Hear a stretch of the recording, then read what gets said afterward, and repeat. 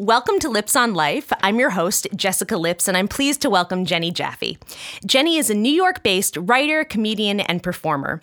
She has written for College Humor, shows on MTV and VH1 Online, and publications including Vulture, The Washington Post, Slate, and more. As a performer, she can be seen in feature films, including Punk's Dead. On top of her successful career, in 2014, Jenny started a nonprofit called Project You Are Okay, which is dedicated to helping those struggling with mental illness.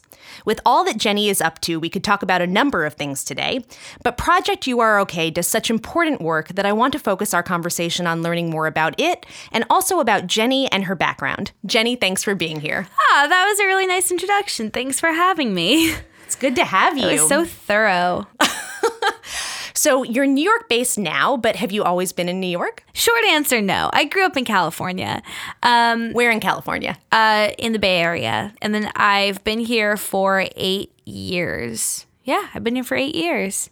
What brought you to New York? I went to NYU, so I moved here to go to school. What'd you study at NYU? I went to Tisch School of the Arts for dramatic writing, and my focus was on TV writing. So literally I graduated with a major in sitcoms. And what'd you do after graduation? Well, during school, I was on this sketch group called Hammer Cats. And somebody... and we used to perform a lot at places like UCB and at these sort of sketch festivals, and somewhere along the way, someone had seen a sketch that I'd written and recommended me to College Humor. So during fall of my senior year at NYU, I actually was hired as a staff writer at College Humor. So I would go to work during the day and then I'd finish classes at night. So I scheduled it all out. I made it work. I don't know that I was able to dedicate my full attention to either, but that was a very cool sort of little introduction to the world of comedy writing. So I was at College Humor for 2 years. 2 years after graduation. I think it was a year after graduation I was still there, which was a nice way to delay the crisis that everybody eventually has. And you'd like to think, and I think I'd convinced myself that because I'd had this sort of early success and I hadn't really received a lot of professional rejection, I sort of had this idea like I'm going to skip that post-collegiate downward spiral. And the reality is no one avoids it. It just is going to hit you differently at different times. Eventually, College Humor downsized, and I was part of that downsizing, and I found myself without anything to do for the first time post-grad, and it was just a really difficult, rude awakening. And then I was hired to write for the show on MTV, Nikki and Sarah Live, and only did a season there. And after that, it was definitely a pretty big shock once again to my system of just like, okay, like things don't always work out and you can't sort of rest on your laurels or rely on anything to be a permanent source of income, but more importantly of stuff to do with yourself. And I got pretty good at like figuring out, okay, you have an infinite amount of days in front of you with no structure to speak of. What do you do? So what did you do? Well, so I started doing a lot of freelance writing. In there, I wrote for, like you said, VH1 Online. I started writing for Vulture. I wrote for Bustle for a while. Like, you're a young New York comic type. You perform some nights, but your days are more or less spent wishing a magical phone call would come and save you from yourself. I guess I just started really trying to think like, okay, what's the thing I want to put into the universe? And I feel like people kept saying, well, no one knows who you are. Nobody knows what the thing you do is. And I think they all meant, well, what's your like comedic, what's your Broad City? What's your Rachel Bloom's music videos? What's your like thing that you do? And I unfortunately kind of didn't do the comedy route. I sort of went, well, I think I see a pretty good way I can help teens and young adults struggling with mental illness, which is not the logical jump, but it was just the, oh, well, here's the thing I want to do with my time. And it took me kind of by surprise because it wasn't what I expected to sort of come out when I was reaching into the darkness for what the next thing was going to be. How did it come out? / where did it come from? Was there an aha moment? So I had written this article for Exojane about my experience in exposure therapy for a fear of throwing up when I was in high school. And it was something I just hadn't really thought to write about before. It wasn't really something I thought to really even talk about much before. It sort of felt like my young adult and teenage years, which were in many ways great because I got incredibly lucky with a wonderful family and all of the undeniable privilege that comes with having money and being white in America. And I don't want to gloss that over because I had access to all the treatment I needed. But in other ways, my young adult and teenage years were kind of a nightmare for me because I was really sick. You know, I had really severe anxiety, really severe OCD, and stemming from those things, really severe depression. And where do you think those things came from? I think that my brain doesn't process serotonin the way that other people's brains are. So it's all physical. Yeah, I mean, I think mental illness is a physical illness and people don't think about it that way. And even for people where it's something that it comes on later in life, or when you think about something like PTSD, the way that works is it resets the way your brain is wired, and it's all physical processes. And for me, it was an intrinsic physical process for me to have these extra set of things I was dealing with. And you were really cognizant of them at the time when you were in high school. Oh, yeah. Well, I had been officially diagnosed when I was 10. But yeah, I was a really anxious kid. And I started getting suicidal for the first time when I was around 10 years old. And that's a pretty big red flag. And I luckily had parents who were in the medical world, and my mom is actually a social worker. And so they were able to see, like, this is not normal 10-year-old behavior. You know, normal 10-year-olds don't lack joy in life or will to live. You know, I've been in therapy since like before I can remember. I think I was always in therapy because I couldn't sleep through the night. But when I was like 10, they took me to a psychiatrist for the first time, and I was officially diagnosed and I was prescribed Prozac for the first time. And, you know, agree that there's a problem with overprescription in this country and that we see it as an easy fix and that people will go to a doctor, get prescribed, and it'll never sort of be addressed again. But for me, it was a lifesaver, and it was proof positive that it was a chemical problem, which is why it was able to help so much. And unfortunately, the older you get in your teenage years, your body chemistry changes once again. And for me, that meant sort of a resurgence of something that had been at least moderately more dormant. It's not like I've ever been super chill, but when I was in like sophomore year of high school, I really remember that being sort of the low point.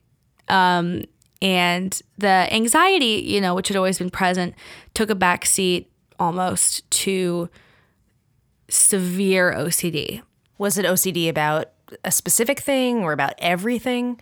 So the way that OCD works, and I think this is something that's not really talked about a lot because OCD is something that has such visible components, is that one of the big pieces of OCD is that you're having these intrusive thoughts. And they're just things you don't want to think, and they're really violent and they're really horrible, and you're convincing yourself that you do something awful, and it's terrifying, and especially when you're a kid. And your response to sort of the chaos going on in your head is often to ritualize and seek order in things around you. So I definitely had, you know, severe fear of germs. I didn't like touching things I thought other people could have touched. Didn't like touching doorknobs. That was a really big one for me. Didn't like eating unpackaged foods. Like just stuff that I felt for whatever reason was contaminated was a really big fear for me. And yeah, it just is this cycle, and I was getting these horrible panic attacks, and a lot of the anxiety and OCD stuff affixed itself to this fear of vomiting. Everything in my life was guided by it. Like I stopped eating. I figured if I do everything to eliminate even the slightest possibility that I will get sick, then I'll feel better. And the reality is there's no feeling better. OCD doesn't let you feel better. It's smarter than that. The OCD itself is always going to be one step ahead of you. And once you've eliminated one fear, and anxiety does this too, it's got the next one ready to go. And yeah, it's exhausting. Living in my head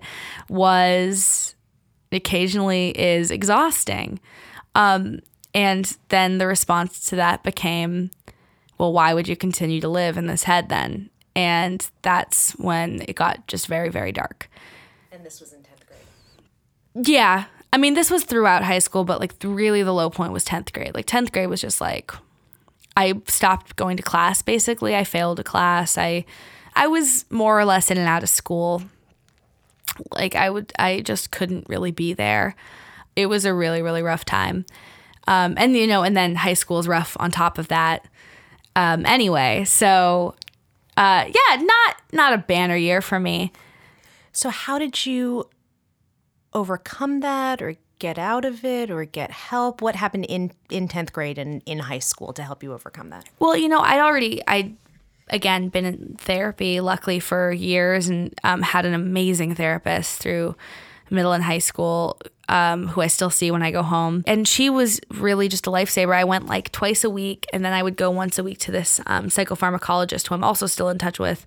And we really tinkered with my meds. We did a lot of sort of intense talk therapy type stuff. And then we tried exposure therapy. That was sort of the next step. What is exposure therapy? So exposure therapy, the idea is that if you forcibly expose yourself to the thing you're most afraid of, it becomes less scary. And so for me, that was vomit and germs, and just finding ways to like watching videos of people throwing up or like touching the doorknobs I didn't want to touch. It was really stressful. And I wrote this whole piece for XOJane about how I was sort of an exposure therapy dropout. I think it's a very helpful tool, and ultimately getting a stomach flu is what cured me of that particular anxiety, but I was not in the right mindset for it at the time. It wasn't anything that there was one cure for. It's just, and I talk about this a lot. Like, it's not that it ever gets better when it's something you're going to live with forever. It's that you get better at dealing with it, and you get, like, you're given the situation you're given, right? You're given your circumstances. And I think that it can be frustrating to feel like this is going to be something I'm going to have to be aware of my whole life. But the reality is it doesn't interfere in my life the same way it used to. It interferes on very rare occasions. The more stressed I get, the more it sort of flares up again. I still get panic attacks, but it's not the focal point of my life anymore. And that's the big difference. And how'd you come to that place? I mean, that was like, it was really a combination of therapy and meds and time, and just seeing that I continued to get through it. I was really lucky. I had a very supportive family. I knew I used to wish, this is so dark, this is about to get really dark. I used to wish that a truck would hit me or something so I wouldn't have to kill myself, because I thought it would hurt their feelings less. Which is... Oh, that's heavy. Yeah, that's really deep. heavy stuff.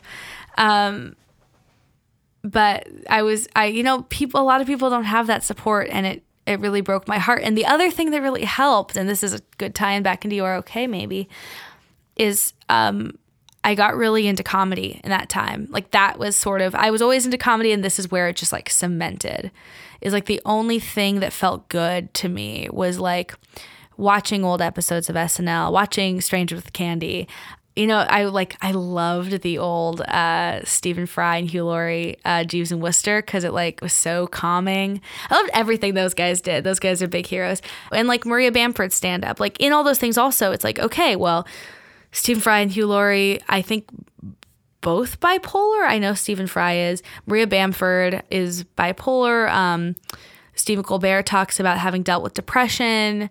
These were all people where I could look at them and see like, you have similar circumstances to the ones I've been given, and the way you process them and the way you have come through them is something I can relate to. So I got really into comedy through that, and I feel like comedy really saved me, and I wanted to do that for somebody else. Like, why don't I just take this more direct route?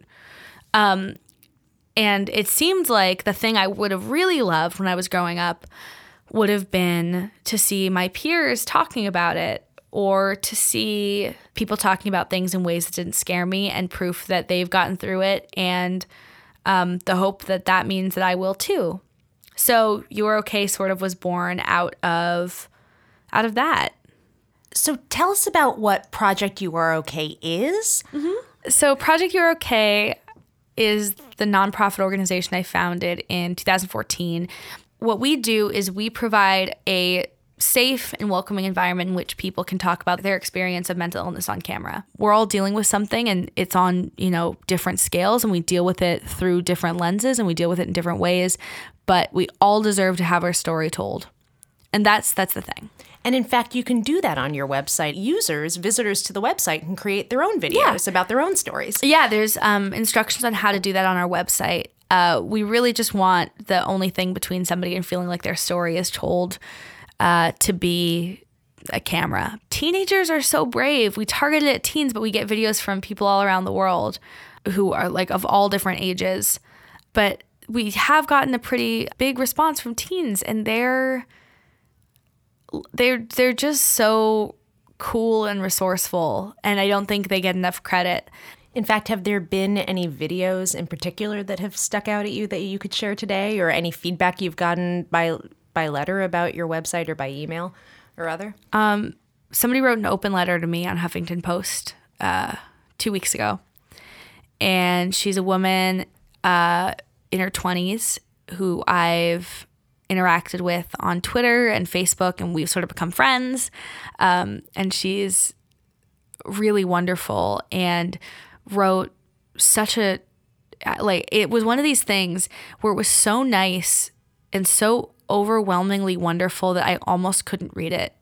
And what did she say? Just about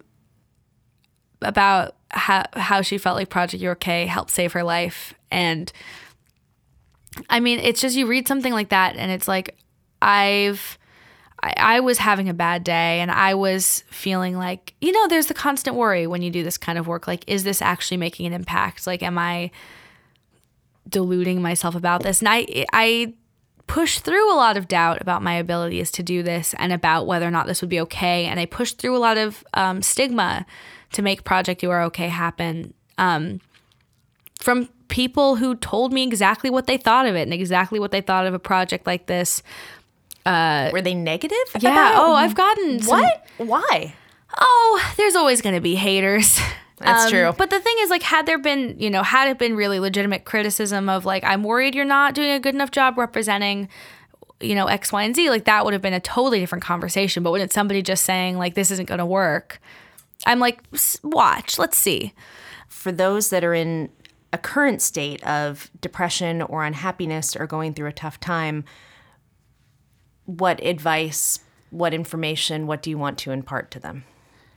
Well, the first thing is that if you are interested in free or cheap mental health care, we have a lot of resources on our website under the resources tab, projectyouareokay.org. And not just therapy finders, but also crisis lines for countries all around the world, different sites that'll just give you a little more insight into what you might be feeling. I guarantee you we have a video that will resonate with you because we have so many. I think one of the big things is that do whatever it takes to keep yourself going, because if it's just a tough time and you're not feeling suicidal, I'll just let you know, like, everything goes up and down. Sometimes things go very down for a very long time, but the pendulum will start to swing back, even if it's slow, even if it's slight. And if you're in a really dark place, I'm really glad I didn't kill myself. And I don't know if that's helpful, but I think about that a lot, about how for so many years things were so bleak, and my head didn't seem a good place to continue living in, and I just couldn't see any of the good around me, really. And I wake up some mornings and I'm like, I got so close to not being here for this. And just finding stupid ways to keep yourself going is really like one of my favorite bits of advice. And also, the world would be a worse place without you. I think maybe that's hard to hear, but it's true. Even if like the smallest reasons, the world would be a much worse place without you. You're affecting so much more around you than you even know. And if there's anywhere that feels safe to reach out, do it. And you'll be so surprised. People will try and help. That's so good to know. Thank you. The world is a much better place with you in it, Jenny Jaffe. Thank you for your time today. Thank you so much for having me. It's been so great. And just because I'm literally sitting here in tears and really affected by everything you've said and everything I've heard. Do me and do us all a favor. Let's end this on a light note and a positive note. Tell us your favorite joke. Oh my God. My favorite joke ever? On the spot. God. Okay, it's probably not going to be a joke I've written. I'm going to have to think of like what's the funniest thing in the entire universe. Or maybe not the entire universe. No, I'm going to go big or go home on this one. All right. It's a good philosophy for life. I like it. I think the funniest thing in the whole world to me, it's a combination of two things. It's everything about Amy Sedaris' performance on Strangers with Candy, and it's those goats that fall down when they get scared. Those are the two funniest things in the whole world. I love it. On that note, it's been great talking to you. Thank you so much. And it's been really good talking to you. Thank you for listening. This is Jessica Lips with Lips on Life. We'll see you next time.